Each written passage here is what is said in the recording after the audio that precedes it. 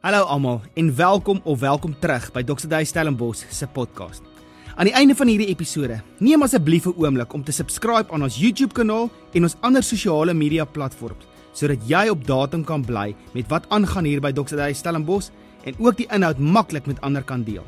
Maar meer belangrik, ek vertrou dat die volgende boodskap jou sal inspireer om die volgende tree te vat in jou geloofsjourney. Geniet dit. Af as gevolg van sy koms. My en jou lewe is beter af as gevolg van Christus in ons lewens. En dit vra ons die vraag, hoorie, as ek dan 'n volger is van Jesus, hoe lyk dit dan vir my lewe? Is my lewe 'n blessing vir hierdie wêreld? Is ek besig om dieselfde te volg soos wat Jesus gedoen het hier op aarde? En Kersfees laat ons altyd dink, hoorie, hoe kan ek 'n blessing wees? Hoe kan ek net vir iemand opdaag in hulle lewens en vir hulle dalk iets doen wat die Here vir my al gedoen het? Dit is die groot fokus van Kersfees. Ons het in ons tweede week gekyk hoe Jesus gekom het om die Vader te kom openbaar. Hy het gesê, hoor, ek het gekom om die Vader te kom openbaar. Want die mense het rondgeploeter, mense het in die antieke tye gevra, hoor die Here, hoe maak ek die Here, stel ek hom tevrede? Hoe weet ek my saak met die Here is reg? En hulle het 'n klomp dinge gedoen en 'n klomp rituele gehad, klomp godsdienstige dinge wat moes gebeur het. En toe kom Jesus en hy openbaar die Vader se hart en hy sê net vir hulle, hoorie, maar nou hoef julle nie meer te wonder nie. Dis hoe wat ons Vader se hart is. Dit is sy hart vir jou.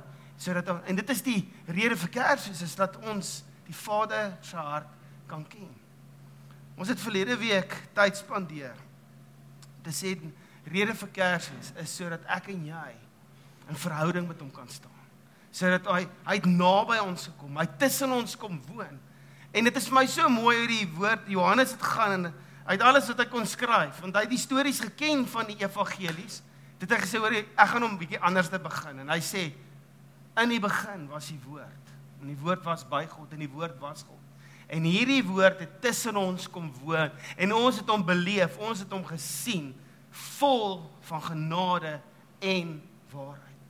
Hoe Jesus gekom het en kon sê, hoor, dis hoe die lewe lyk, en ek gaan nie net vir jou sê, dit is net 'n gedagte, die Here woon by ons, en nee, Johannes het letterlik gesê, guys, ons het gesien waar hy bly, ons het sy adres gehad, hy het saam met ons gekamp, hy het saam met ons gelag, hy het saam met ons, een van ons het saam met hom op water geloop, ons was daar. Dit is nie net 'n gevoelletjie van hierdie gedagte van, nee, die Here is by my.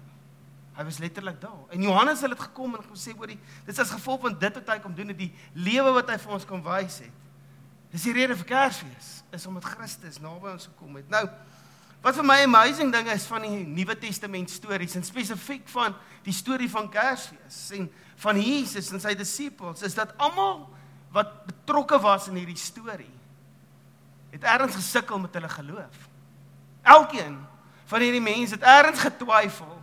Hulle was ergens op 'n plek wat hulle gewonder het, is ons besig om die pot mis te sit? Het ons hom dalk verkeerd verstaan? Want ons het gedink, hier kom 'n militêre leier, en hy gaan nou, ek dink hy het gesê by daai laaste ete, in Johannes 13, dis sê hulle, okay boys, dis die seat. Dan dink ek dadelik aan 'n ou, 'n Leon Schuster se Sweet and Short, dis die seat, bossie. Hy gaan nou sy klere afgooi, en dan gaan 'n armer onder sy hemp wees, en hy gaan sê, kom ons, let's take over the world, Pinky, kom. En hy het heeltemal iets anders kom doen. Mense het gewonder, hoor, het ons reg gehoor, van Abraham af, reg deur die Ou Testament, is dit storie op storie van mense wat geglo het, en ophou glo het, toe weer begin glo het, getwyfel het, en wat vir my opvallend is, en wat vir my so mooi is van die Nuwe Testament skrywers, is dat hulle verskriklik eerlik is, in die manier hoe hulle die storie skryf, en dit is wat uiteindelik vir ons die betroubaarheid kom wys, want niemand wat die storie van homself skryf, gaan van homself, as jy 'n storie oor jouself skryf, of iemand wat jy like, dan gaan jy hulle die hero maak. Nie een van hierdie Nuwe Testament skrywers het van hulle self heroes gemaak nie. Hulle het almal gesê, dood eerlik. Ek het geglo op 'n stadium, toe het ek getwyfel, en toe die ouens hom kom haal, en hom kruisig, toe het ek weggehardloop, ek het weggekruip, ek het vir my lewe gevrees. Ons het inteendeel in 'n huis bymekaar gekom, al 11 van ons wat oor was, en ons is bang. Ons het nie geglo nie. Sê, dit is nou lekker 3 jaar, guys, maar dit is nou verby. 'n Mens kan dink dat hulle gesukkel het om te glo. Want dit is amper die stories wat Jesus kon vertel het, wat net te ongelooflik was. Dit is net te groot. Hulle het nie die omvang van dit verstaan nie. En Dis waar dat God tussen die mens kom woon het, maar hulle het die omvang en die grootheid daarvan, hulle was net vir hulle te groot, so hulle het begin twyfel. Hulle het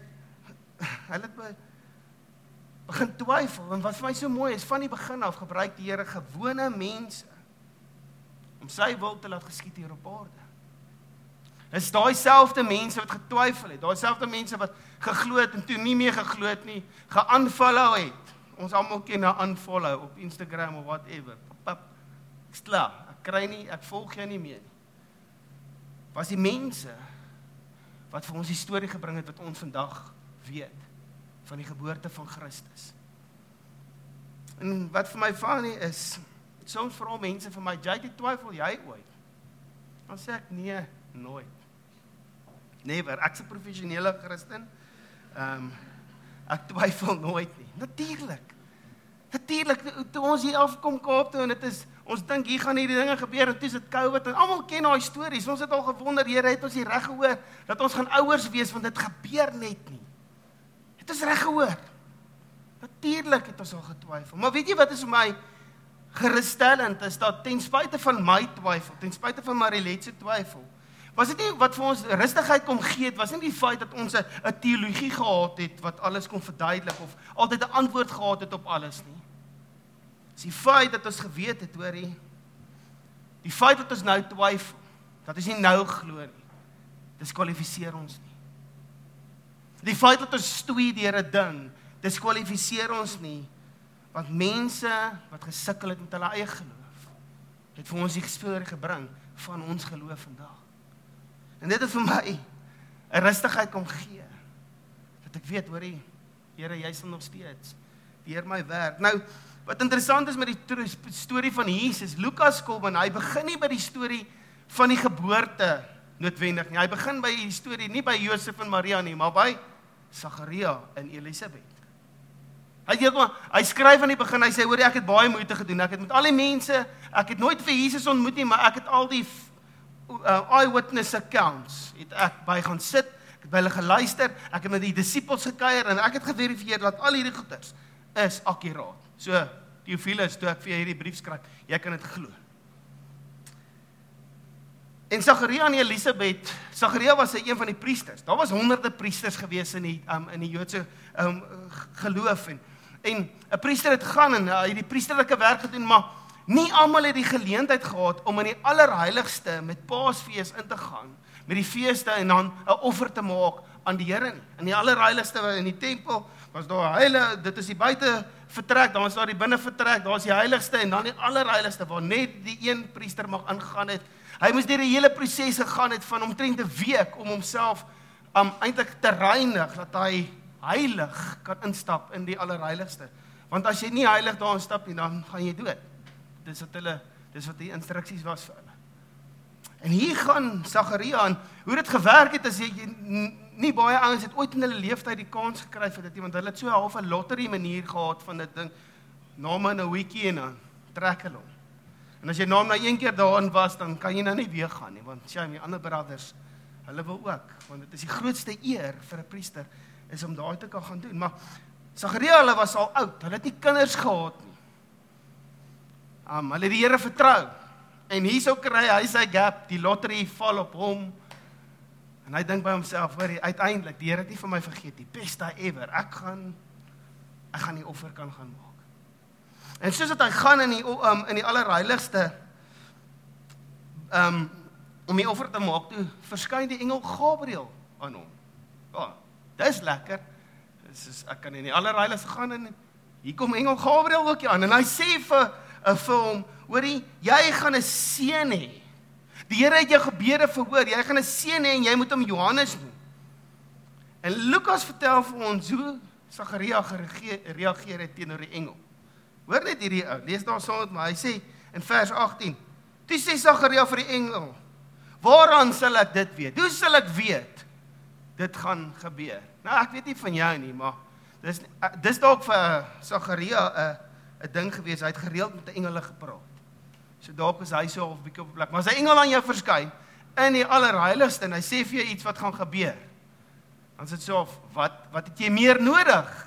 Wat 'n getuienis het jy meer nodig. Wat moet ek meer vir jou doen? Want jou vrou kan nie net so swanger raak nie, sy's bietjie ouer. En dit gaan verskriklik skielik wees. So, dit gaan 'n proses moet vat. Hy sê, hoe gaan ek dit weet? Hoe meen jy nou? En allerlei is die engel meer evidence nodig, en hy sê te vir hom, en Sagaria kom toe met die rede hoekom hy vir hom sê, hoorie, hoe gaan ek weet dit gaan regtig gebeur? Want hy sê, want ek is 'n ou man, en Sagaria is baie slim.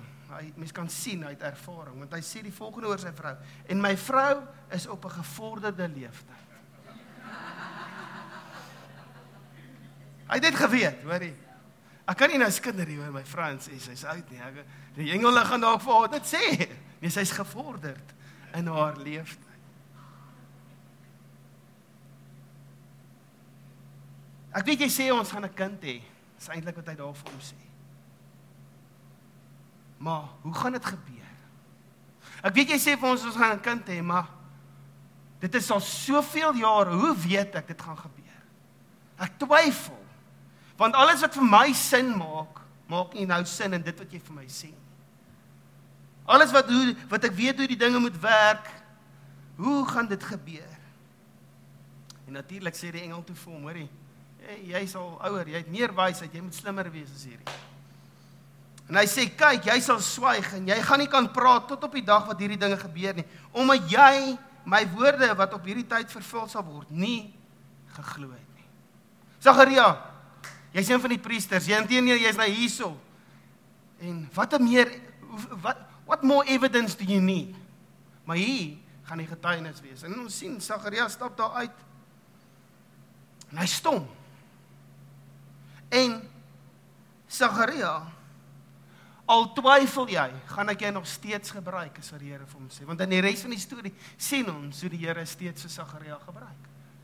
Hy het getwyfel, en die Here sê, maar ek gaan nog steeds doen wat ek gaan doen, al twyfel jy. Al twyfel jy, ek gaan jou deel maak van hierdie storie. Want ek en jy sou nie vandag geweet het van Sagaria en Elisabeth, as dit nie was vir hierdie storie nie.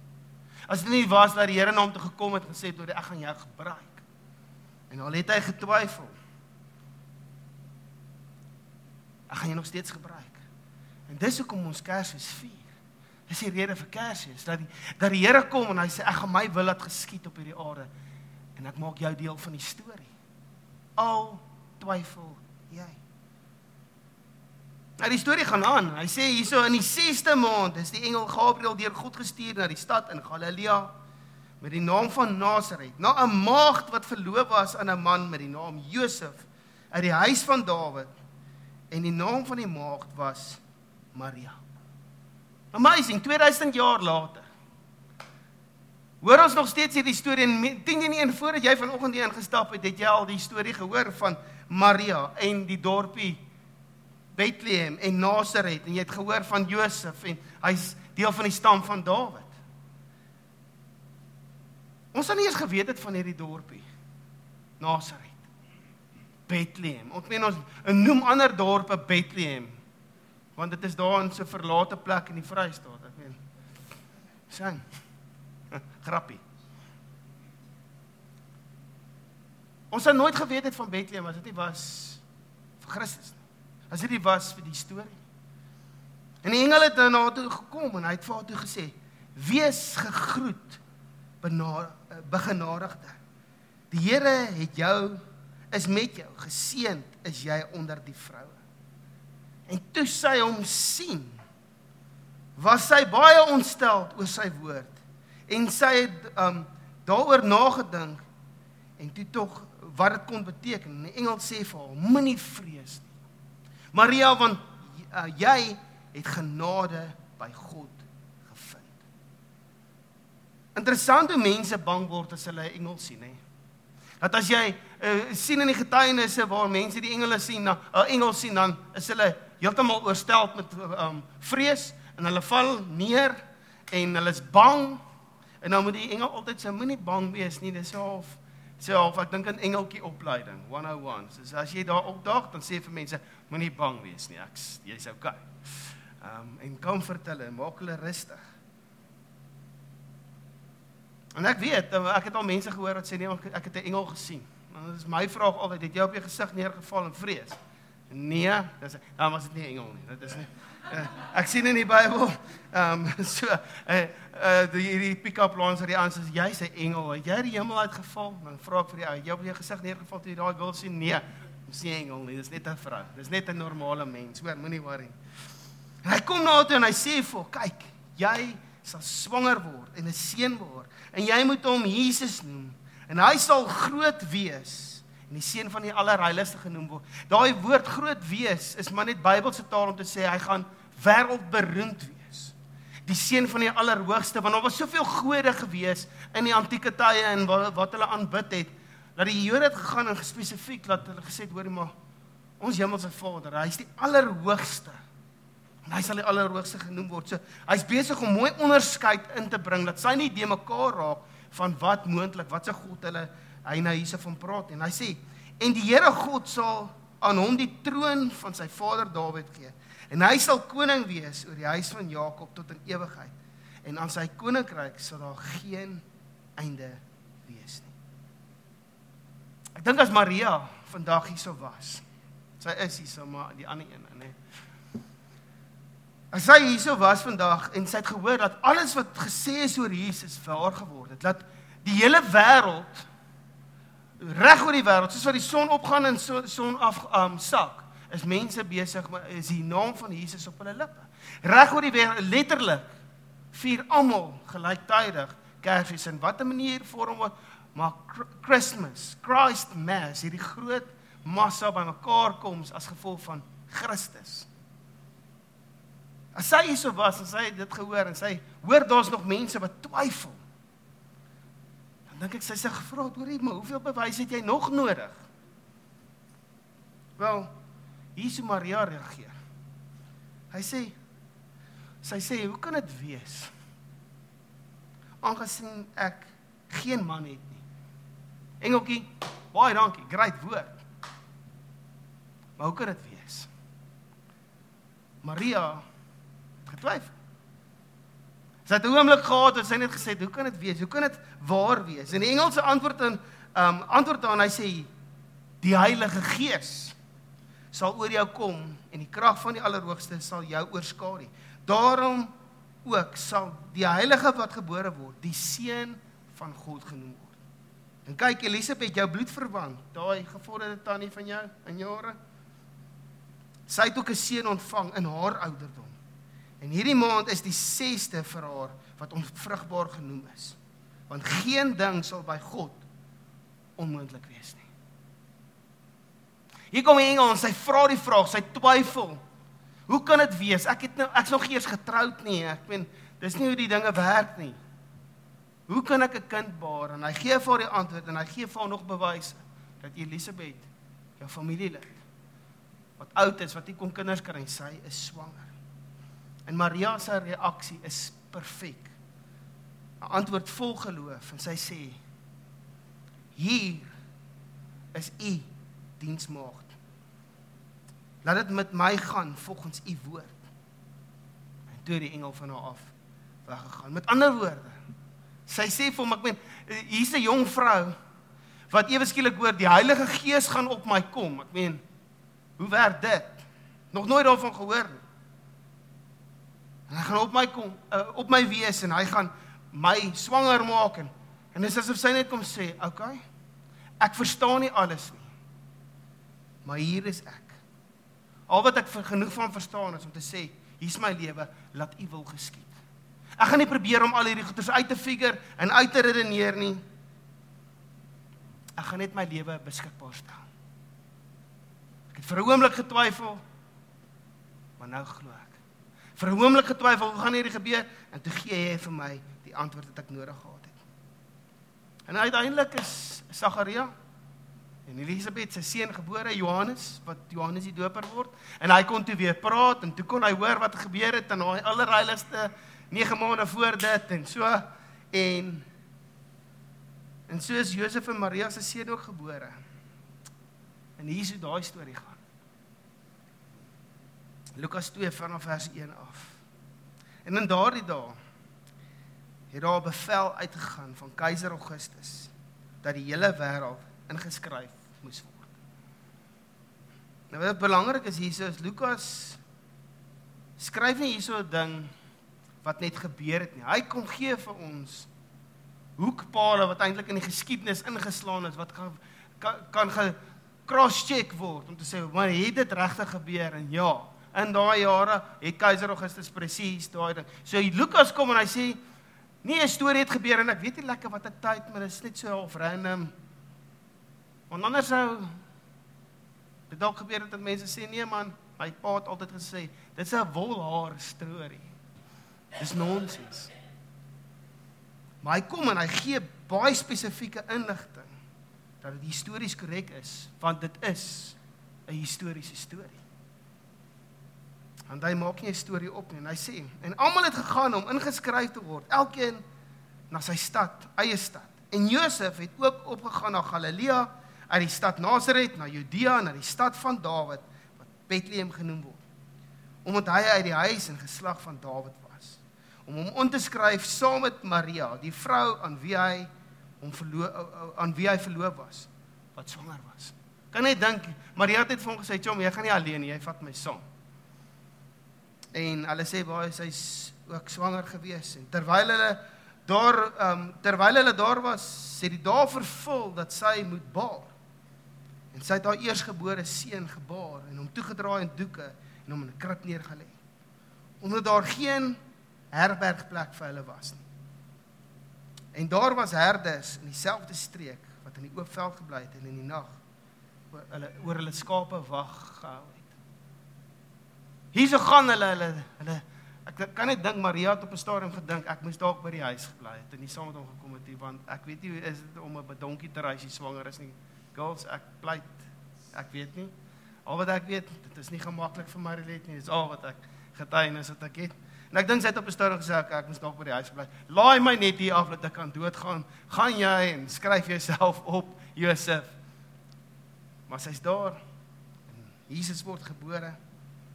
En daar's herders. En herders in daai tyd, dis baie interessant hoe Lukas spesifiek van hulle noem, want herders in daai tyd was soos mense wat baie minder belangrik was as ander mense. Alhoewel almal hulle nodig gehad het, want daar was elke jaar feeste gewees, en daar moes offers gebring geword het, en hierdie lammetjies wat hulle gehad het, en die skape wat geoffer word. Ons moes met hierdie ouens negotiate, en ons moes by hulle dit gekoop het. Maar tog was hierdie ouens gesien as eintlik onheilig, want hulle het met skape gewerk, het in die veld gebly. Hulle was vuil gewees. En hulle was nie belangrik in daai samelewing nie. En Lukas kom, en hy skryf hierdie storie spesifiek, en die Here kom, en hy sê, hoorie, hierdie is wat ek wil hê moet gebeur, want dan gaan my hart kom openbaar vir hoekom my seun kom, wat die rede is vir Kersfees. En met een staan daar 'n engel van die Here by hulle. En die heerlikheid van die Here het hulle omring, geskyn, en 'n groot vrees het hulle oorweldig. Weereens, as 'n engel verskyn, mense raak bang. Okay, daar is die evidence. En die engel sê vir hulle, moenie vrees nie, want kyk, ek bring vir julle 'n goeie tyding van groot blydskap, wat vir die hele volk sal wees, dat vir julle vandag in die stad van Dawid, gebore is die saligmaker wat Christus, die Here is. Ek bring nie net goeie nuus vir ander mense nie, maar herders, ek bring dit vir julle. Want julle is op 'n plek wat julle wonder, hoe lyk julle saak met die Here? Want ons kon nooit deel wees van al die feeste nie, want om deel te wees van die fees, moes ek deur 'n reinigmakingsproses gegaan het vir 'n herder, en dit het 7 dae gevat. Ek het nie 7 dae in my kalender, om die skapies te los, en net sê, okay, dankie Here, pas hierdie ouetjies op vir 7 dae, check julle later. Nee, kon nie. So hulle was nooit deel van die godsdienstbeweging, en nooit deel van kerk nie. Nooit deel van die community nie, want hulle het op die edges van die gemeenskap gebly. Maar hier kom die engel en sê, ek bring vir julle goeie nuus, want dit sluit jou in. Goeie nuus is net goeie nuus as dit goeie nuus is vir jou. As dit iemand vir jou sê, ek het goeie nuus, en dit kom agter, dit gaan net oor hulle, en sê, dit is goeie nuus vir jou, dit is goeie nuus vir my. En hier kom die engel en hy sê vir hulle, ek het vir julle goeie nuus, want dit sluit julle op die edges van die samelewing leef, Die ouens wat wonder, is my saak met die Here reg?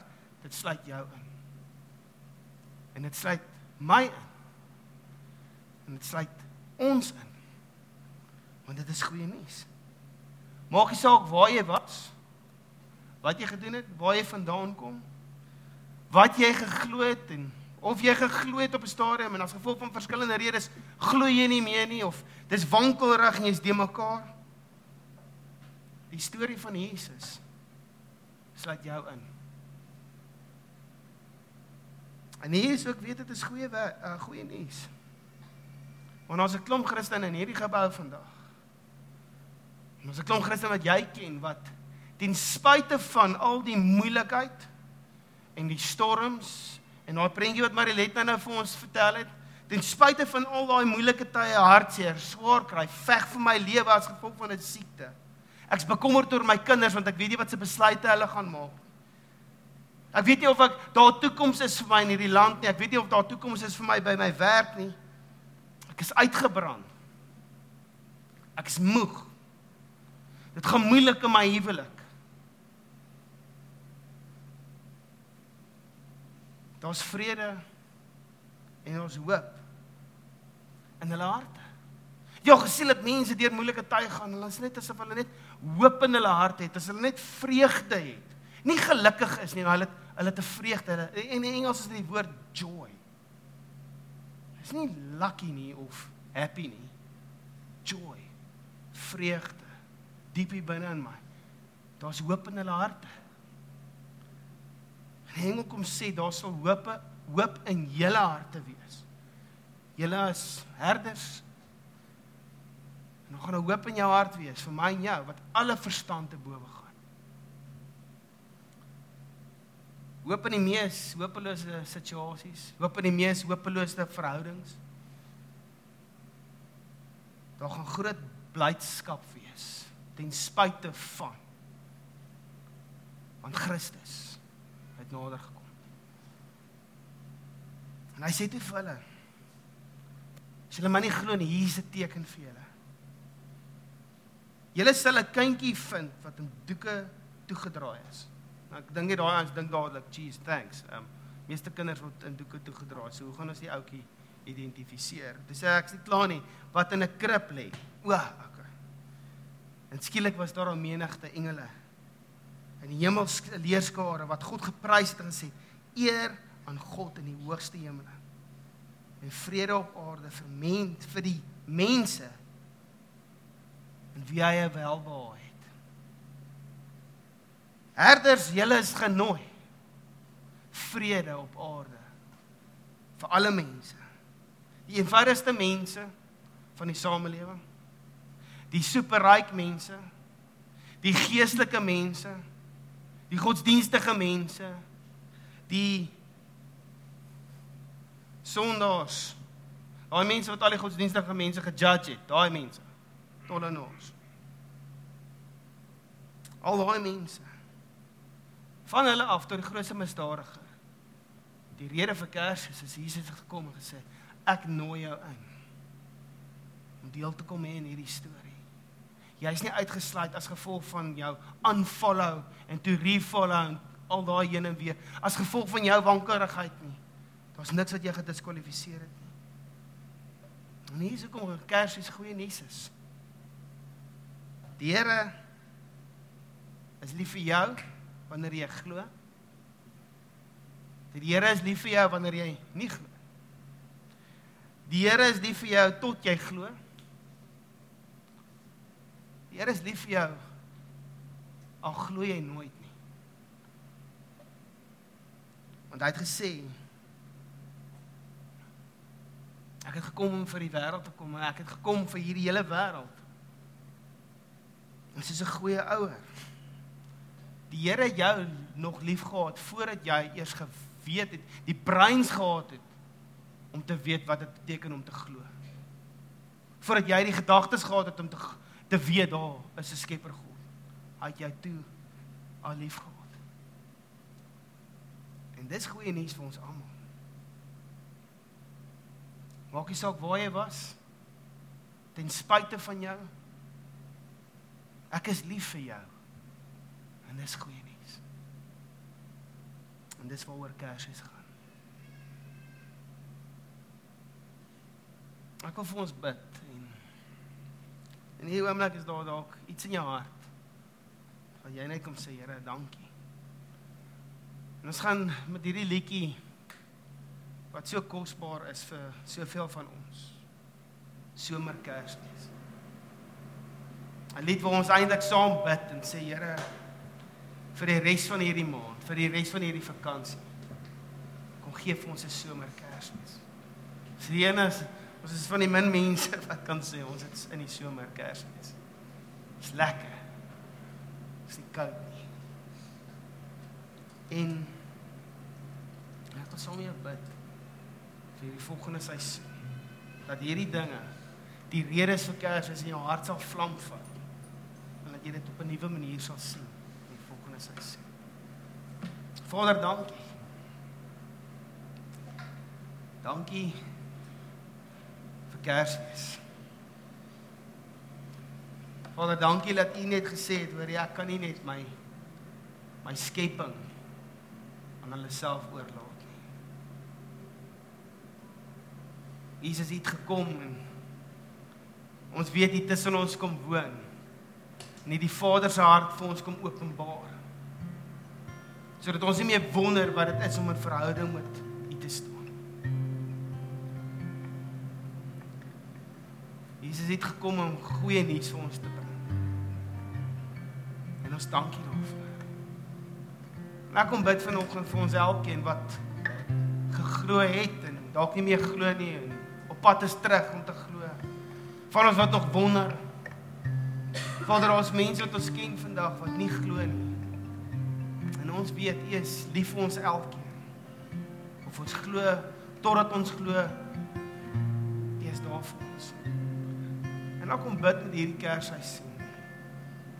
Soos dat U vir ons kom vertel het U van die Heilige Gees wat aan Maria kom swanger maak het. Laat U Heilige Gees mense sal swanger maak met die lewe wat U vir hulle wil bring. Dat die Heilige Gees in hierdie Kersseisoen, wanneer ons saam kuier, wanneer ons saam braai, wanneer ons saam swem, wanneer ons net saam tyd spandeer, wanneer ons saam in die kerk is, wanneer ons saam net praat oor Kersfees, wanneer ons geskenke uitdeel, wanneer U iets in ons harte stir en ons moet opdaag in iemand se lewe en vir hulle gee wat U vir ons gegee het. Vader, dankie vir daai, want dit kom help ons om die hoop, die goeie nuus te kom sien en te beleef. Vader, dankie dat U Gees ons kom swanger maak met 'n nuwe lewe. Sodat wanneer ons in 2024 instap, dat daar heeltemal 'n nuwe bouproses sal afspeel. Dat daar heeltemal 'n nuwe manier van dink en doen en leef sal wees. En ons eer U, dat ten spyte van ons, is U lief vir ons. Ons eer U daarvoor. In Jesus naam. Amen. Weerens dankie dat jy geluister het. As jy in die Stellenbosch of in die omliggende omgewing bly, sal dit so lekker wees om jou by een van ons Sondagdienste te sien. Vir aanwysings, dienstye en inligting oor ons kinder- en studentebediening, besoek ons by doxadio.org/Stellenbosch. Dis doxadio.org/Stellenbosch.